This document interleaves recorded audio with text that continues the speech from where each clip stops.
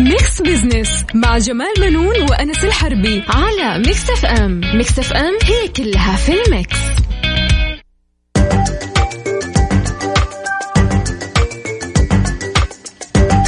مستمعينا الكرام، أهلا ومرحبا بكم. أنا جمال منون أحييكم من ميكس اف ام وبرنامج ميكس بزنس. طبعا معايا زميلي مثل كل أسبوع دكتور أنس الحربي. أهلا وسهلا فيك أستاذ جمال، وأهلا وسهلا فيكم مستمعي برنامج ميكس بزنس.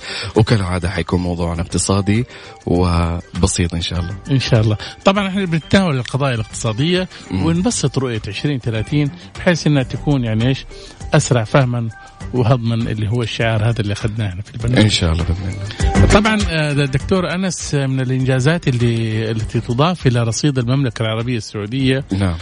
تصنيف البنك الدولي الأسبوع الماضي وضعها في المرتبة الأولى عالميا في إصلاحيات بيئة الأعمال بين 190 دولة. وقال البنك الدولي كمان أستاذ جمال إن إصلاحات السعودية شملت إنشاء نظام الشباك الواحد لتسجيل الشركات واستحداث قانون للمعاملات المضمونة وقانون إشهار الإفلاس وتحسين حماية مستثمري الأقلية وإجراءات لضم المزيد من النساء إلى قوة العمل. ويدرس البنك الدولي الإصلاحات في 10 قطاعات تجارية في 190 دولة، بينها مسائل تتعلق بتراخيص البناء والحصول على الكهرباء ودفع الضرائب. طبعا كمان لا تنسى أنس أنه البنك الدولي ذكر أن السعودية تقدمت 30 مركز لتصل إلى 62، بينما تقدم الأردن 29 مركزا ليصل إلى 75 بفعل إصلاحات تهدف لبناء المزيد من التنوع الاقتصادي. انت عارف طبعا انه اهم اسباب طبعا وصولنا الى هذه المراكز المتقدمه للسعوديه انه احنا في يعني منذ اعلان رؤيه السعوديه 2030 وهي اخذت يعني قرار حازم بأنه هي لابد أنها تنوع مصادر الدخل وتضيف بحيث أنه ما يكون النفط فقط هو مصدر دخل البلاد وتكون في يعني مصادر أخرى. أكيد طبعا. مستمرين معاكم مستمعين في ميكس بزنس. الساعة الآن في استوديوهات ميكس اف ام في جدة 2:06. ميكس بزنس مع جمال منون وأنس الحربي على ميكس اف ام. ميكس اف ام هي كلها في الميكس.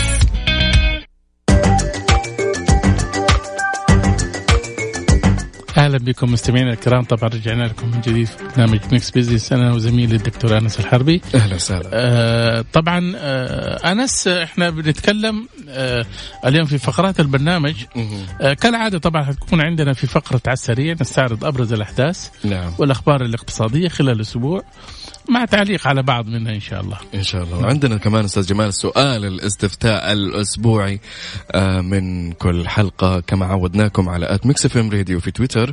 هل تلبس ساعة في يدك؟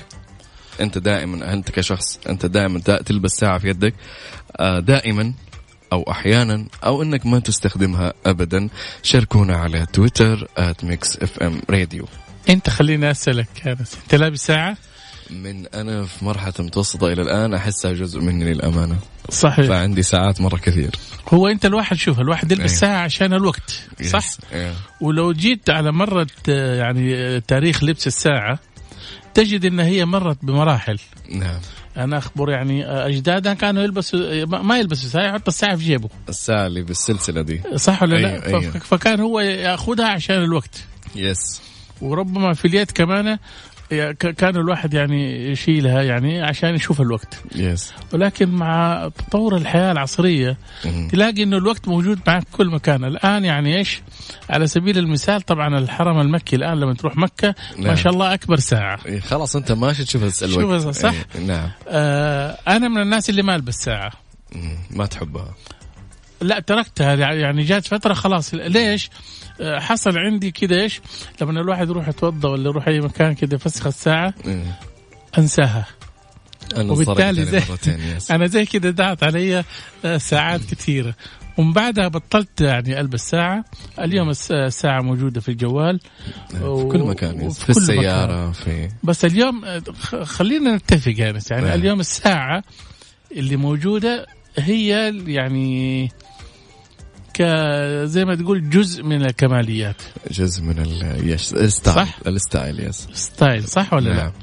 نحن العام الماضي في الشهر بس في الشهر اشترينا ساعات ب19 مليون دولار. عندنا هنا اي نعم، ساعات سويسرية ثمينة 19 مليون 19 مليون ريال. والله استاذ جمال الرقم صدمني. 19 مليون دولار ساعات. هذه مين الإلكترونية؟ لا الثمينة السويسرية اللي هي يلبسوها الممثلين والرجال الأعمال والشخصيات البارزة، اللي هي يعني لما يشيلها في يده أنت تعرف إنه قيمتها غالية. فبالتالي إحنا ب19 مليون دولار كنا نشتري يعني شهريا. طيب أنا أعتقد أستاذ جمال إنه الناس الحين توجهت خلاص للساعات الذكية اللي متوفرة الآي أوز الآي أو إس والأبل يس والأندرويد. يعني سهلت أشياء كثير في حياتك، مثلا مواعيدك، التقويم، خطواتك كم تمشي في اليوم، يعني أشياء جدا كبيرة تساعد هالساعة في يدك. فعشان كذا أنا ممكن اقتنيتها لي فترة، فجدا ساعدت وريحت. بس هذه الساعات الذكية اللي بنتكلم عنها هي بتتلبس في أوقات. إذا كنت أنت بتمشي بتمارس الرياضة بتلبسها بصفة عامة، يعني في اليوم إذا عندك مواعيد، عندك أشياء مهمة، فهي تذكرك تسوي لك أشياء. نسيت جوالك. أصبحت الساعات الآن لها مناسبات. أنت رايح عزومة فخمة تلبس ساعة فخمة. يس. شايف؟ رايح تمشي تعمل رياضة تلبس الساعة الذكية خاصة بالرياضة. يس. شايف؟ رايح كده مكان عارف إنه الساعة تتلطش ما تلبس ساعة. نهائيا أصلا. رايح مسجد ناوي إنك تروح محطة في مسجد أنسى تلبسها. صحيح. إلا إذا كنت متوضي يعني. نعم. فبنتكلم أستاذ جمال اليوم حيكون ضيفنا في أهل الثقة الأستاذ عبد الله الصالح. نعم. مدير مركز التجارة الإلكترونية في وزارة التجارة والاستثمار. طبعا. وكمان حيكون معانا في فقرة سبوت لايت الدكتور يوسف بن عبد الله الرشيدي رئيس مجلس أمناء منتدى التسويق اللي انطلق اليوم طبعا في الرياض. حنتكلم عن هذا المنتدى. مستمعينا انتظرونا بعد الفاصل في لقاء مع الأستاذ عبد الله الصالح مدير مركز التجارة الإلكترونية في وزارة التجارة والاستثمار. انتظرونا. أهل الثقة في ميكس بيزنس على ميكس اف ام. It's all in the mix. أهلا بكم مستمعينا الكرام، رجعنا لكم جديد في برنامج ميكس بيزنس. وفي فقرة أهل الثقة دكتور أنس، طبعا أنت عارف أنه نظام التجارة الإلكترونية ولائحته التنفيذية انطلقت يعني من الأسبوع الماضي. نعم. وبعد ما يعني بعد مرور 90 يوم على نشره في الصحيفة الرسمية. ودعت أستاذ جمال وزارة التجارة والاستثمار كافة المتاجر الإلكترونية إلى تطبيق اشتراطات نظام التجارة الإلكترونية ولائحته التنفيذية والتأكد من توافق أنشطتها وعروضها المقدمة للمستهلكين للنظام. من الجديد فيها إنشاء مجلس للتجارة الإلكترونية. طبعا لا تنسى كمان شوف يعني أنت لو تلاحظ أنا لاحظت نعم. يعني كثير من المحلات التجارية اللي موجودة في المولات وشيء زي كده تمام يعني أصبحت يعني فاضية كثير منها. ليش؟ في البعض اللي ما يفهم وما يعرف يقول لك خسرانين وقفلوا أو الشروط الأنظمة وهذه خلتهم يطفشوا ويمشوا. شايف؟ ما يدري إنه صاحب المحل تحول إلى تجارة إلكترونية، فكله أبليكيشن وقاعد يبيع إلكترونيا وبيكسب. شايف؟ فبالتالي ما عنده هو خلفية. والآن كثير ما شاء الله يعني التجارة الإلكترونية دخلوا فيها من الشباب والشابات ورواد الأعمال. وشوفنا إحنا تطبيقات كثيرة بالنسبة للرجال يعني لتسويق منتجات. شايف؟ ولكن تحتاج إلى مصداقية. نعم. هذه هي اللي مفقودة في بعض المواقع. مو المواقع نعم. أتكلم عن الحسابات البسيطة اللي في المواقع السوشيال ميديا. هذه هي اللي تفتقدها للأمانة، اللي هي المصداقية. أوقات يحصل فيها احتيال، يحصل فيها نصب من ناحية تسليم البضائع وتسليم الأموال. ولا ينتهي دورك فقط إنك أنت بعت البضاعة والسلعة وانتهيت وخلاص. لا، خليه يعني حاول تربي زباين. يس.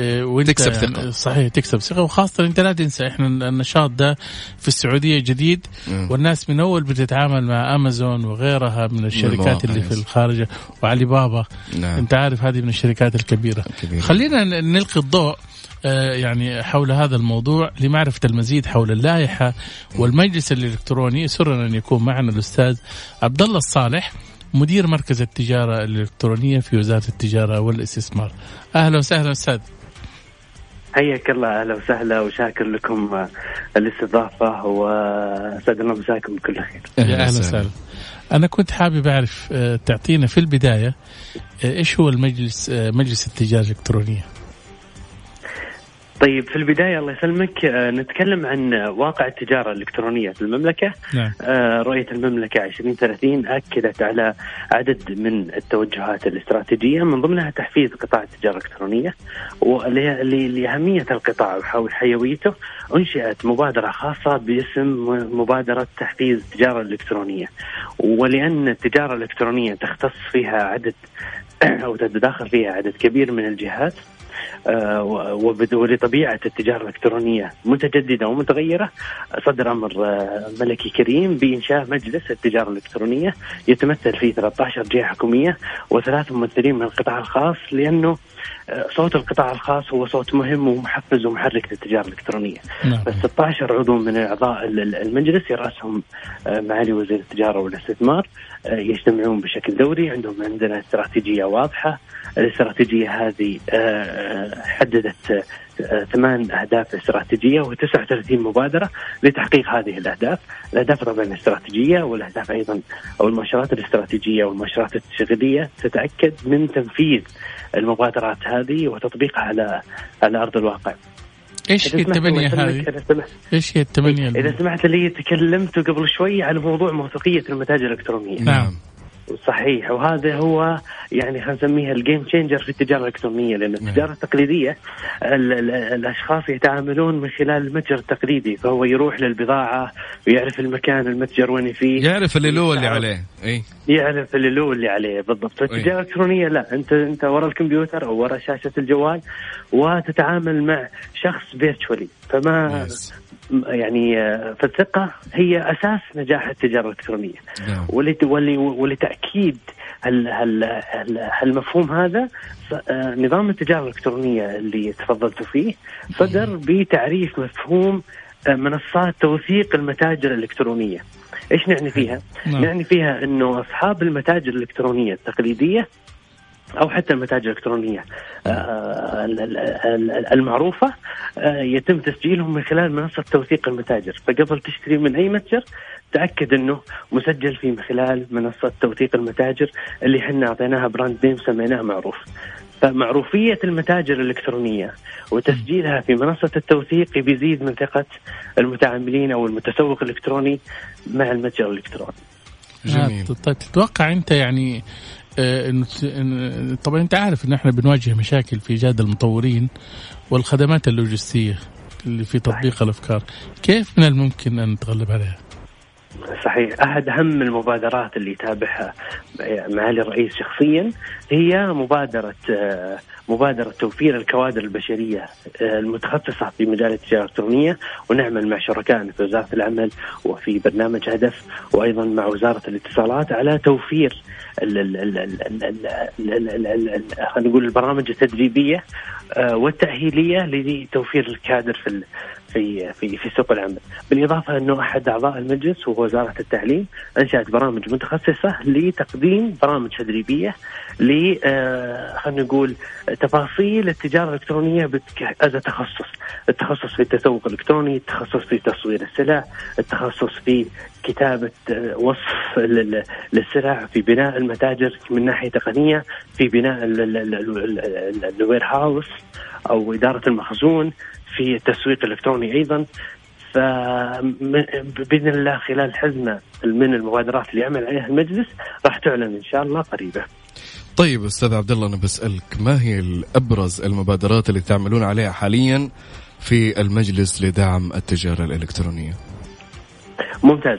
يعمل المجلس على 39 مبادرة. أهم المبادرات اللي يعمل عليها هي تختص بالقطاع اللوجستي زي ما تفضلتوا، إنشاء مراكز فري زونز أو التجارة الحرة كذلك تسهيل دخول المنتجات والبضائع للتجار وكذلك للمتسوقين، بالإضافة إلى اللاست مايل ديليفري، وهذه أحد المبادرات اللي نعمل فيها وصدر عليها أمر سامي قبل فترة قليلة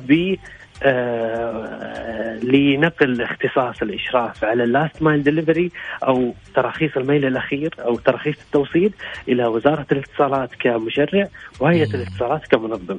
هذه أحد أهم المبادرات اللي بإذن الله راح ترى النور خلال الشهر القادم. راح يكون فيها إعلان على توفير عدد من التراخيص والاشتراطات اللازمة لذلك. أيضا من خلال المبادرات اللي عملنا عليها إذا سمحت لي نظام التجارة الإلكترونية، وهو أساس خلينا نقول أو حجر الزاوية لنقل واقع التجارة الإلكترونية من الواقع السابق إلى الواقع الجديد إن شاء الله. نظام التجارة الإلكترونية عرف لي عدد يعني من المفاهيم الهامة، من ضمنها المتسوق الإلكتروني، عرف لي مفهوم الممارس الإلكتروني، ضمن حق المتسوق لما يتعامل فيه مع التاجر الإلكتروني بنشر سياسة استبدال واسترجاع، بحدد 15 يوم كوقت ملزم فيه التاجر لتوصيل البضاعة. مصداقية السلع برضو ممكن تكون مختلفة عن الصورة مثلا. نعم صحيح. وهذه أيضا يعني عرفها النظام، وسن أيضا لائحة بالمخالفات والعقوبات اللي تقع على مخالفين هذا النظام. طيب أنتم الآن يا أستاذ عبد الله يعني إيش المسؤوليات التي تشوف أنها زادت الآن على إدارة التجارة الإلكترونية بعد تطبيق اللائحة؟ ممتاز.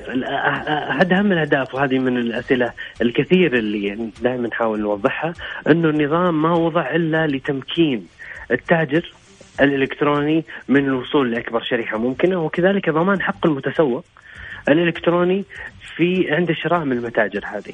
فهي خلينا نسميها هي اشتراطات بسيطة تعرف التاجر أو يندرج تحت منظومة خلينا نقول التشريع إجراءات مثل توضيح السلع، توضيح مواصفاتها، بيانات السلع، مدة التوصيل، توضيح أيضا الفاتورة. وهذه أحد أهم المواد، المادة الثامنة في النظام، عرفت لي تفاصيل الفاتورة الإلكترونية اللي يجب على التاجر أنه يوضحها للمتسوق الإلكتروني، من ضمنها قيمة الفاتورة، قيمة الشحن، قيمة الضريبة المضافة، وأي رسوم أخرى. من ضمن أيضا المواد اللي عرف فيها النظام سياسة استبدال واسترجاع، وهذا حق على المتسوق الإلكتروني أنه يعرف كان لديه حق الاستبدال أو استرجاع، وتوضيحها مطلوب على التاجر أنه يضعها في موقع الإلكتروني. ممتاز. أستاذ عبد الله بسألك آخر سؤال، كثير السؤال هذا يمكن يجي ببالي وبال كل مستمع الآن. هل أنا كموظف بإمكاني أفتح أو أخذ ترخيص أو تصريح متجر إلكتروني، أو هي محتكرة فقط لغير الموظفين؟ لا، كل الموظفين عدا الحكوميين بالإمكانهم أنهم يزاولون أعمالهم التجارية. يعني أي موظف قطاع خاص يقدر؟ نعم، أي موظف قطاع خاص يستطيع أنه يمارس أعماله التجارية بكل أريحية. ممتاز، جميل. الله يعطيك العافية أستاذ عبد الله، شكرا لك.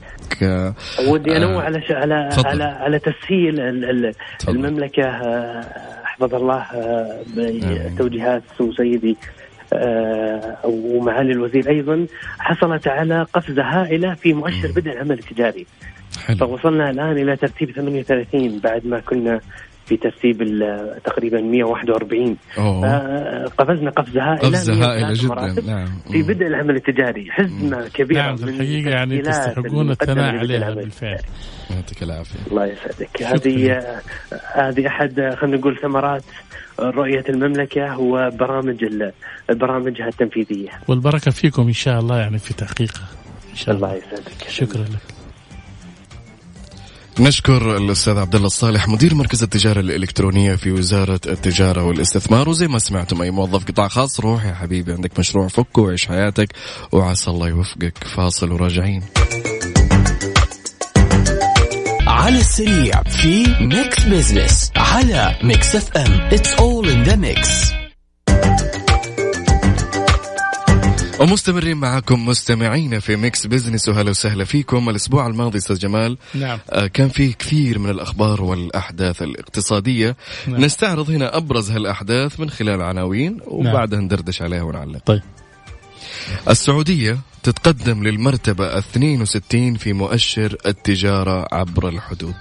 طبعا هذه من ضمن المؤشرات اللي صدرت عن البنك الدولي الأسبوع الماضي. نعم. أظن يعني يوم الأربعاء أو الخميس.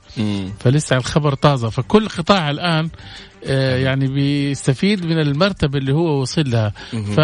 يعني مؤشر التجارة عبر الحدود، انت عارف اللي هي يعني انت نجي نشوف حدود السعودية مثلا ما بين دول الخليج، وعندنا من الشمال في الأردن ومن الجنوب في اليمن وغيرها من البلدان. نعم. شايف؟ وعندنا كمان العراق أيضا من الشمال يعني. نعم. فبالتالي لما تنشط التجارة عبر الحدود فهذا مؤشر إيجابي. حلو، يعني يكون في ثقة وغير كده كمان تختصر الوقت. أنا أديك على سبيل المثال إنه البنك الدولي يعني لما عمل التصنيف هذا ما جاء أعطاها كده مجاملة يعني. أكيد في شغل يعني حصل من السعودية ومن المسؤولين إنه هم يجتهدوا إنهم يوصلوا لهذه المراكز. حلو. فعلى سبيل المثال الجمارك كانت مواكبة البرنامج للتحول. طبعا أنت عارف الحدود هذه كلها مسؤولة عنها الجمارك. نعم. من البداية طبعا. بس إيش يعني الجمارك أتاحت للمستوردين خدمة التقديم الإلكتروني. من زمان كان يستغرق 14 يوم عشان تفسح البضاعة. شوف الوقت اللي كان والله فرق. الآن يعني تقريبا ما تأخذ منك وقت كثير. وغير كده يعني أنت لما تجيب بضاعة نعم وتعمل لها فسح يعني اللي تطلبه من برا كانت تأخذ 192 يوم. يا لطيف. الآن 24 ساعة. أنا أخبر أستاذ جمال مقطع كلامك، اشتريت سيارة من برا. هي للسواق عندنا عائلية كبيرة. فمني طلبتها قاعدت تقريبا هالمدة بالله في الجمارك. صحيح. تعلقنا لين جبنا بعدين معقب وجبنا أغراض لين هو واحد فاهم في الشغلة. واسطة كانت واسطة يعني دور على واسطة تفهم في الشغلة دي. صحيح. وهذه طبعا العملية الآن كسرت الواسطة خلاص. هذا لا تقريبا العام 2007 الآن. صحيح. يعني تقريبا فرق كم الآن 12 سنة عن ذاك التاريخ. بالفعل. فيعني شهدنا تطور يعني مرة كبير جدا. شوف أول كانوا يطلبوا أوراق ومستندات ومن يداري إيش أشياء يعني ممكن أنت تيجي بالملف حقك ويقول لك أنت نسيت الورقة الفلانية، هي تروح تنزل تروح عشان تجيبها يكون انتهى الدوام ويزحلقك الموظف. يس بالضبط. وأنت كمان عندك دوام أو عندك ارتباط فيعني حتتعلق. طبعا إدارة الجمارك قالت إنها تخلصت المستندات المطلوبة. نعم. للاستيراد والتصدير. حلو. من 12 مستند للاستيراد و9 مستندات للتصدير إلى مستندين فقط لكل منهما. شوف من 12 ورقة كانت تطلبها صارت ورقتين فقط. ورقتين وتقديم إلكتروني. تقديم إلكتروني. فبالتالي هذه تطورات إيجابية الحقيقة ومحفزة. وكمان يعني تساعد الكثير إنهم ينجزوا أشغالهم. كمان عندنا خبر أستاذ جمال يقول مضيف أحدث التأشيرات الجديدة التي سيصدر نظامها قريبا للمواطن والمقيمين. هذا مضيف اللي هو تستضيف أحد من برا. تستضيف أحد طبعا. أنت مثلا تبغى تجيب واحد من أصدقائك تعرفه في أي بلد كان. شايف أقاربك تبغى تعزمه ناس. يس إنه صديقك. هل تشمل هذه العمرة أستاذ جمال؟ مثلا في بعض الناس يتساءل مثلا يقول أنا هل التأشيرة تشمل العمرة؟ هي طبعا شاملة العمرة لأن التأشيرات السياحية الآن يقدر يجي عمرة. فبالتالي المضيف هو يقدر يجي عمرة إلا الحج طبعا لا. الحج تأشيرة خاصة. لا تأشيرة خاصة. أو إنه في يعني إنه هو لازم يتفق مع مؤسسة طوافة وبعدين لازم يدفع الرسوم حقة الحج لأنه كيف حيروح يحج ويحتاج له خيمة ويحتاج له سيارة ويحتاج له أكل أشياء كثير. نعم. صحيح. فبالتالي يعني أعتقد إن هذه تجربة جديدة. نعم. هي كانت موجودة أظن من أول بحيث إنك أنت يعني تجيب ولكن كانت عليها يعني كثير من الشروط ولازم يكون راتبك قد كذا ولازم يكون عندك أوراق زي كذا وكانت شوية صعبة يعني. فأعتقد الآن الخطوة جدا ممتازة جدا إنها تسهل يعني إيش. ولا تنسى إنك أنت يعني تقدر تستضيفه 90 يوم 90 يوم وتقدر تجددها تقريبا. أنا قريت عنها 3 مرات في السنة. صحيح. صحيح. نعم. عندنا كمان خبر يقول إطلاق وثيقة التأمين للمباني قبل نهاية 2019. شوف الخبر هذا جميل جدا وجديد. نعم. على السوق السعودي. احنا ما تعودنا انك انت تأمن على العمارة. هذه جديدة. نعم. شايف. احنا تعودنا التأمين على الحرائق وعلى السيارات على الصحة على الكوارث. ولكن التأمين على المباني هذه حترفع لك من نسبة جودة المباني. يس أنا سعيد. نعم. إنه وكيل وزارة الشؤون البلدية والقروية للشؤون الفنية الدكتور خالد بن محمد الجماز قال اعتمد وثيقة تأمين المباني الإنشائية. هذا إيش اللي يعني يساعد إنه أي مبنى الآن يصير، وأتمنى يعني تدخل هذه كمان مو بس في المباني، حتى في المشروعات الحكومية كلها أكيد طبعا، جسور وشوارع وغيرها، لأنه تجد فيها جودة. التأمين ما يدخل ولا يأمن على المبنى إذا ما في جودة. صحيح، لأنه بيحفظ أمواله. طبعا نعم. بالتأكيد. فبالتالي هو يعني إيش حيكون عمل كامل، وسيبدأ طبعا تفعيل المشروع ده في 20 ديسمبر الشهر الجاي. وتهدف البوليصة لحماية حقوق المستفيدين وضمان ممتلكاتهم ومنشآتهم ومحتوياتها وحمايتها من الأخطار المتوقع حدوثها مثل الكوارث الطبيعية والعواصف وتغطية الخسائر الناتجة عن العيوب الخفية. طبعا نعم. ما أعلنوا عرسهم أستاذ جمال لسه؟ لا لسه، هو طبعا حيطبق. نعم. واللي اللي حيعمل أو اللي حيدفع هذا صاحب المشروع، صاحب العمارة. أوكي. وبالتالي يعني اللي المراقبة الهندسية للمبنى نعم حيكون حريص انه هو يسوي المشروع، لانه بناء على يعني توصيته او التقرير اللي حيرفعه نعم حول المبنى حيكون مسؤول عليه. حلو. يعني مثلا حتى المقاول يعني ما مدي يغش، او العامل ما مدي يغش مثلا، او يحط لك شيء مضروب من تحت الطوب وانت ما تدري، لانه في شركة تأمين تيجي تشيك عليك ولا سمح الله لو حصل فيه شيء يعني بالتأكيد شركة التأمين حتدفع، حتقعد. ايوه، لانه اصلا ما بتستلم مبنى. اعتقد انا انه شركات التأمين حريصة جدا على اموالها، فما اعتقد انها بتستلم مبنى لو في خلل بسيط. فهذا برضو مرة مفيد للمواطن او الشخص اللي بيبني. والله هذه طبعا حتفيد كثيرة. المباني اللي بيسكنوا فيها الناس اللي يعني شقق وحدات سكنية، وحدات السكنية، شقق التمليك، هذه وشقق فيها التمليك اللي فيها عيوب كثيرة كثير صح ولا لا؟ وحتى الفلل الجاهزة الآن اللي انت بتشتريها بعضها يعني مضروبة. نعم. فهذه الصراحة هتحمل الناس من التلاعب من المقاولين في طبعا تنفيذ المشروعات الصغيرة. وعسى الله يوفق يا رب حكامنا. يا أخي مرة أنا عجبني الأمانة الإعلان هذا. نعم. فنتمنى إن شاء الله أنه يبدأ بأسرع وقت، لأنه أنا من الناس اللي تضررت الأمانة من المقاولين.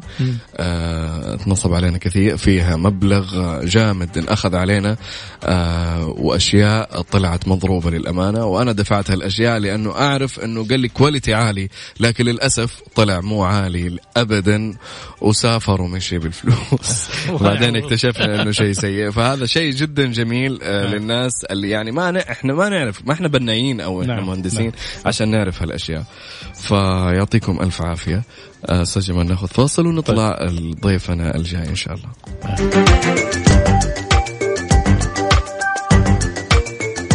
وأهلا وسهلا فيكم مستمعينا في سبوت لايت، منتدى التسويق الثاني اللي ينطلق اليوم في الرياض مع الدكتور يوسف بن عبد الله الرشيدي. حنكون معه بعد شوي على الهواء، نسأله كذا أسئلة.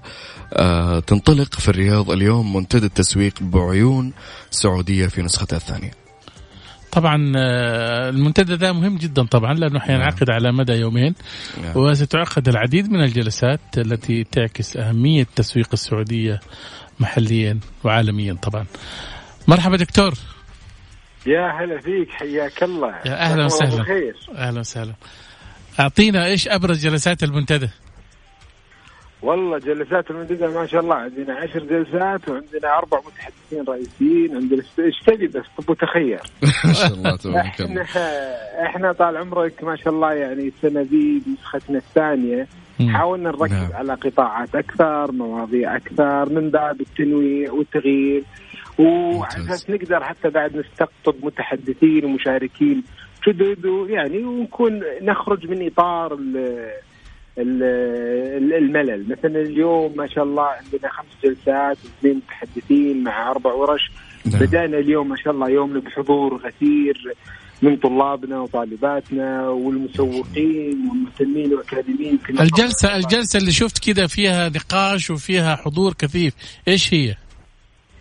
الجلسة الأولى كانت اليوم عن الشراكات الاستراتيجية بين القطاع الخاص ومؤسسات التعليم العالي وأثرها على خريجي التسويق.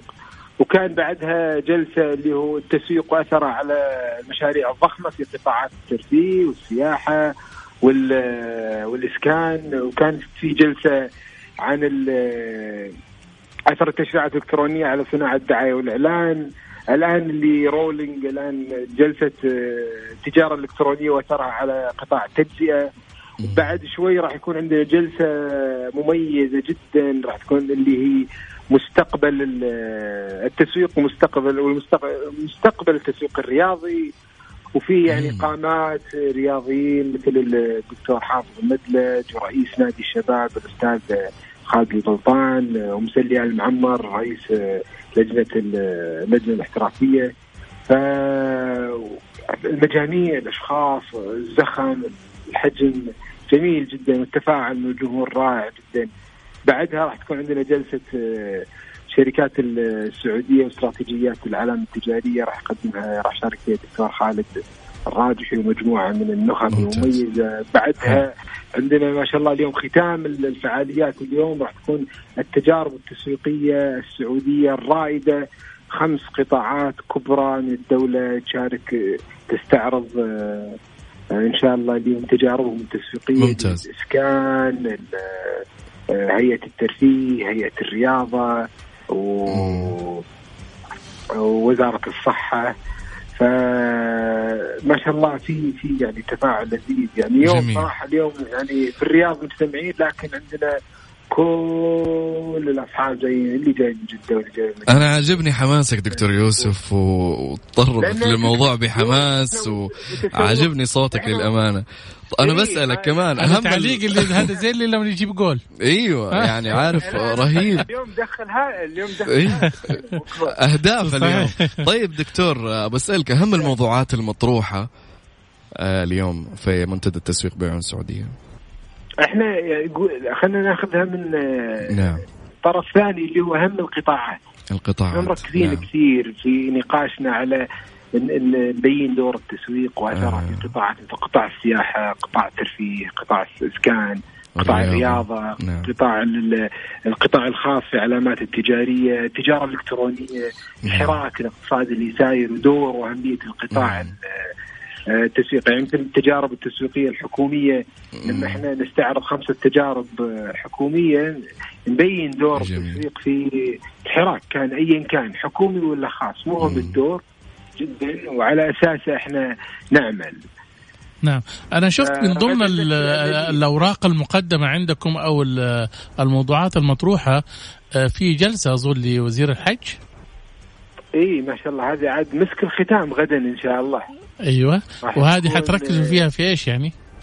هذه راح يتكلم معالي عن أثر خدمات الحج والعمرة على الصورة الذهنية للمملكة خارجيا. أنت مثل عارف نعم مهمة جدا. إيه الدولة قاعد تبذل مجهود ضخم وجبار من خدمات تقدمها ضيوف الرحمن بدون ما تنطر مقابل له. لكن إيش اللي حاصل إيش اللي ساير في هالخدمات هذه كيف أثرها كيف تقبل الناس. يعني مثل السنة هذه ما شاء الله كان حج يعتبر يعني مختلف عن كامل الفترات راحت بشكل مش طبيعي ما شاء الله. جميل التنظيم حتى الإعلام وتغطيته للحدث كانت جدا رائعة. الكل تحدث في السعودية خارج السعودية. يعني ودنا نعرف كيف تواصل الحج مع القطاعات الأخرى خارج البلد وكيف أثر الخدمات على الصورة المملكة. بالفعل يعني ما شاء الله تبارك الله منتدى مهم وما شاء الله الجلسات دسمة الحقيقة وموضوعات يعني جدا مهمة. أنا بس تعرف هل أنتم شفتوا المنتدى الأول حقق نتائجه اللي هو كان يتطلع إليه؟ والله المنتدى الأول إحنا يعني كانت الإكسبكتيشن شيء والتوقعات فاقت اللي كتب. وعلى أساس كذا يعني إحنا تحمسنا نبدأ حتى بدري. يعني بعد ما خلصنا الأول يعني ما شاء الله كان الحضور يفوق 1500 على اليومين. تفاعل مع الورش دلالة الطلاب زعلوا علينا ما نزلوا مقاعد الورش بسبب الزحام. الاستشارات الجلسات كان فيها زحام. المواضيع كانت جيدة والمشاركة يعني دائما المنتديات في نسخها الأولى ما تلقى إقبال من المتحدثين والقطاعات. السنة الأولى كان في إقبال لأن السوق في صراحة في شح ما في. احنا هدف رئيسي من إقامة المنتدى. طبعا المنتدى إحدى مبادرات جمعية التسويق. نعم.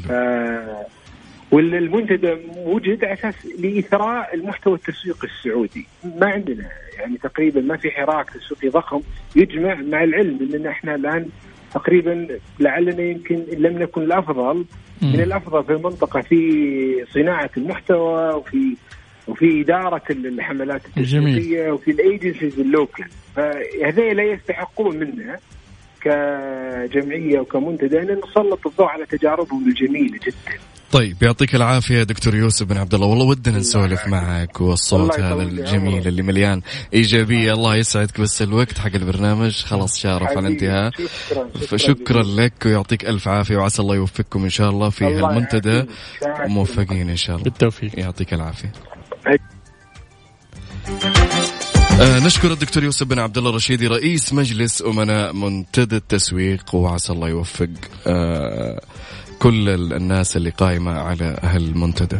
صحيح.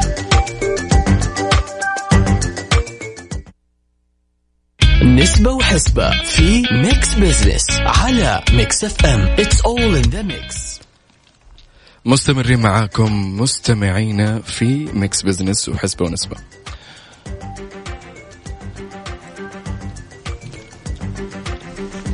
قاعد نتابع أستاذ جمال في تويتر، نبغى نشوف النسب على تساؤلنا بس اليوم. يعني كلها متقاربة. نعم صح. نعم يعني وهذا يعني إنه الناس يعني تحب تلبس ساعة. نعم 40% أنا شايف حاطين دائما. إيه بس خلينا نقول الآن الساعات اللي أو الناس اللي بيلبسوا ساعات اليوم أظن الشباب. نعم غالبا الغالبية العظمى الآن تقريبا الشباب، يعني لأنه في أصبحت الآن عندنا ساعات رياضية وساعات ذكية وساعات صحية، وفي ساعة شاملة فيها كل هذا. ولكن في معرض بازل في سويسرا هذا كل سنة يقام وتعرض فيه طبعا الساعات الثمينة جدا.